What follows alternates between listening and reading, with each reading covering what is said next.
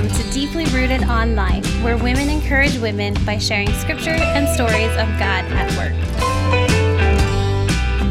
Hello, ladies. We are so glad that you've chosen to join us once again for our Deeply Rooted Devos, especially during this Christmas season. And we are really thankful to have LeaAnne Zilanko, who's come along to share an encouraging word about the birth of Jesus. As we're all busy, bustling through this season, sometimes we forget about the details around the birth of Jesus, but she's got a lot of some really great details that will just give us some reminders of how God paid attention to all of those incredible details as he brought his son to earth to rescue us. Go ahead, LeaAnne.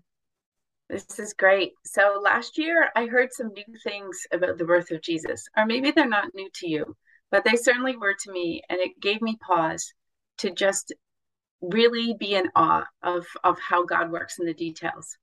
And just like others have said, Carrie said, the waiting that the Israel people of God had to go through, how God was silent for 400 years. I can't imagine that. And how the Israelites would have known the prophecies about this Messiah coming, and they waited and waited and waited. And, I can't imagine. We talked a little bit about waiting and what things we've had to wait on. And I'm sure that you thought about that too. But if we think back to the Jewish people in Leviticus, the people were told that the only way that sin could be forgiven or removed, or they could be cleansed from it, was by the sacrifice of a pure, spotless lamb. And that was fully ingrained into their culture and into their practices. And then God promised a new covenant, promised a savior. And he actually promised that there'd be a baby boy conceived by the Holy Spirit, born of a virgin. And that's in Isaiah 9, 6, and 7, which I'm not going to read right now for the sake of time, but you could look that up. And then after this silence, this young woman, a nobody, hears this message from God that she's going to have a baby. And that alone, you could just sit and pause in for a while, because that must have rocked her world and her betrothed Joseph's world and all the family around them. And yet Mary praised God. Another detail is how God worked through the Roman emperor Augustus, Caesar Augustus, to say that a census needed to be taken and that everybody had to go back to their hometown. And, you didn't take a plane, you didn't drive a car, you rode a donkey, 9 months pregnant, back to Bethlehem, where it was prophesied that this Savior would be born. And then I'm going to read from Luke 2, verse 6 and 7. Just remember, this was while they were in Bethlehem. So just let me read. I'm going to read from Luke 2, verse 6 and 7. While they were there, the time came for the baby to be born, and she gave birth to her firstborn, a son. She wrapped him in cloths and placed him in a manger, because there was no room available for them. And, I always thought, that's so nice. Little clean little box wrapped in cloths, and sometimes you think, oh, it's just rags they had lying around. But if you really read into this, what blew me away was, growing up, I heard it as swaddling cloths. So they were special cloths for wrapping a baby in. Those cloths were used by the shepherds when a baby lamb was born. So they wouldn't hurt themselves when they struggle after being born. These lambs were born to shepherds in Bethlehem. And the interesting thing about that is these shepherds just weren't ordinary shepherds. So when you think of a shepherd, ladies, what do you think of? What's the picture you have in your mind? Smelly, cape covered, long dressed guy who's probably tired from being out in the sun all day and unshaven, long hair, um, unclean. I don't know. Can I go on? In a loving way.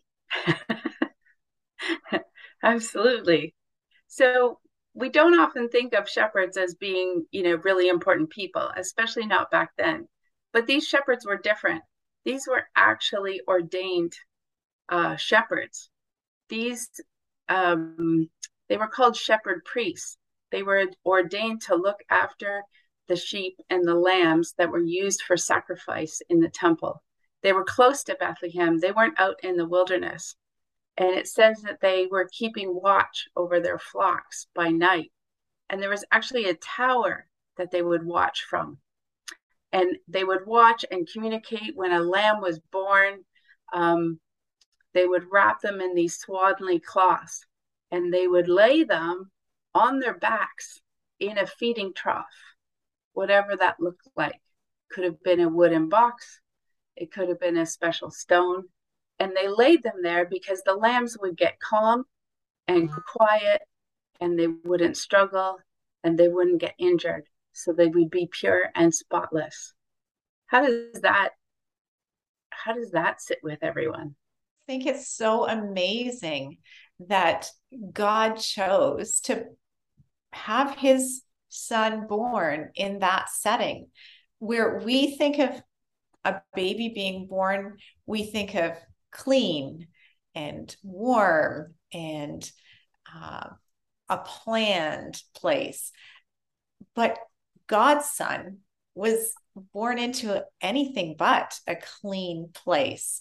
He was put in the same feeding trough that they laid sheep in. But I think that is so amazing that God paid attention to those details, that the Son of God was wrapped in cloths just like the baby lambs. I think that's a beautiful reminder of his humanity, but also the details. Yeah, then the other thing that just blows your mind is they're out, it's dark, it's nighttime, they're watching their sheep, they're hanging out, and all of a sudden this messenger comes from God. And it's not just a little harp playing cherub, but it's a messenger that comes from God and says, don't be afraid, for to you is born this day the Savior, and you will find him wrapped in swaddling cloths, lying in a manger. And then there's a whole heavenly host, a whole hundreds, thousands of people praising God. These shepherds would have blown their minds, because it would have been reminded that this baby wrapped in swaddling cloths that they wrapped the lambs in, lying in a manger, which is what they do with the lambs that are going to be sacrificed, is the Messiah. They would have known immediately that is the Messiah. And last Christmas, that just changed everything for me. And it just gave me a sense of awe of how God works in our lives when we don't even know, right? All of this was going on behind the scenes, and all of a sudden the Messiah is presented to them. Mm-hmm. And they immediately ran to see the miracle. Can you imagine the joy when they saw that baby? So I think my challenge for all of us is to sit for a while in the miracle of Jesus' birth. Not just, put the crush on the mantelpiece or wherever and just, that's nice, but to sit in the miracle of Jesus' birth and contemplate, what does that really mean for your life? Not just at Christmas, but for every day. Well, isn't that such a wonderful reminder that you've given us, LeaAnne? And so as we close this session, let's just do as LeaAnne challenged us to. Let us sit in that miracle of Jesus' birth and all of the details that God so perfectly put together to make it happen with such precision for the purpose of giving us eternal life. So Merry Christmas, everybody, from the Deeply Rooted team.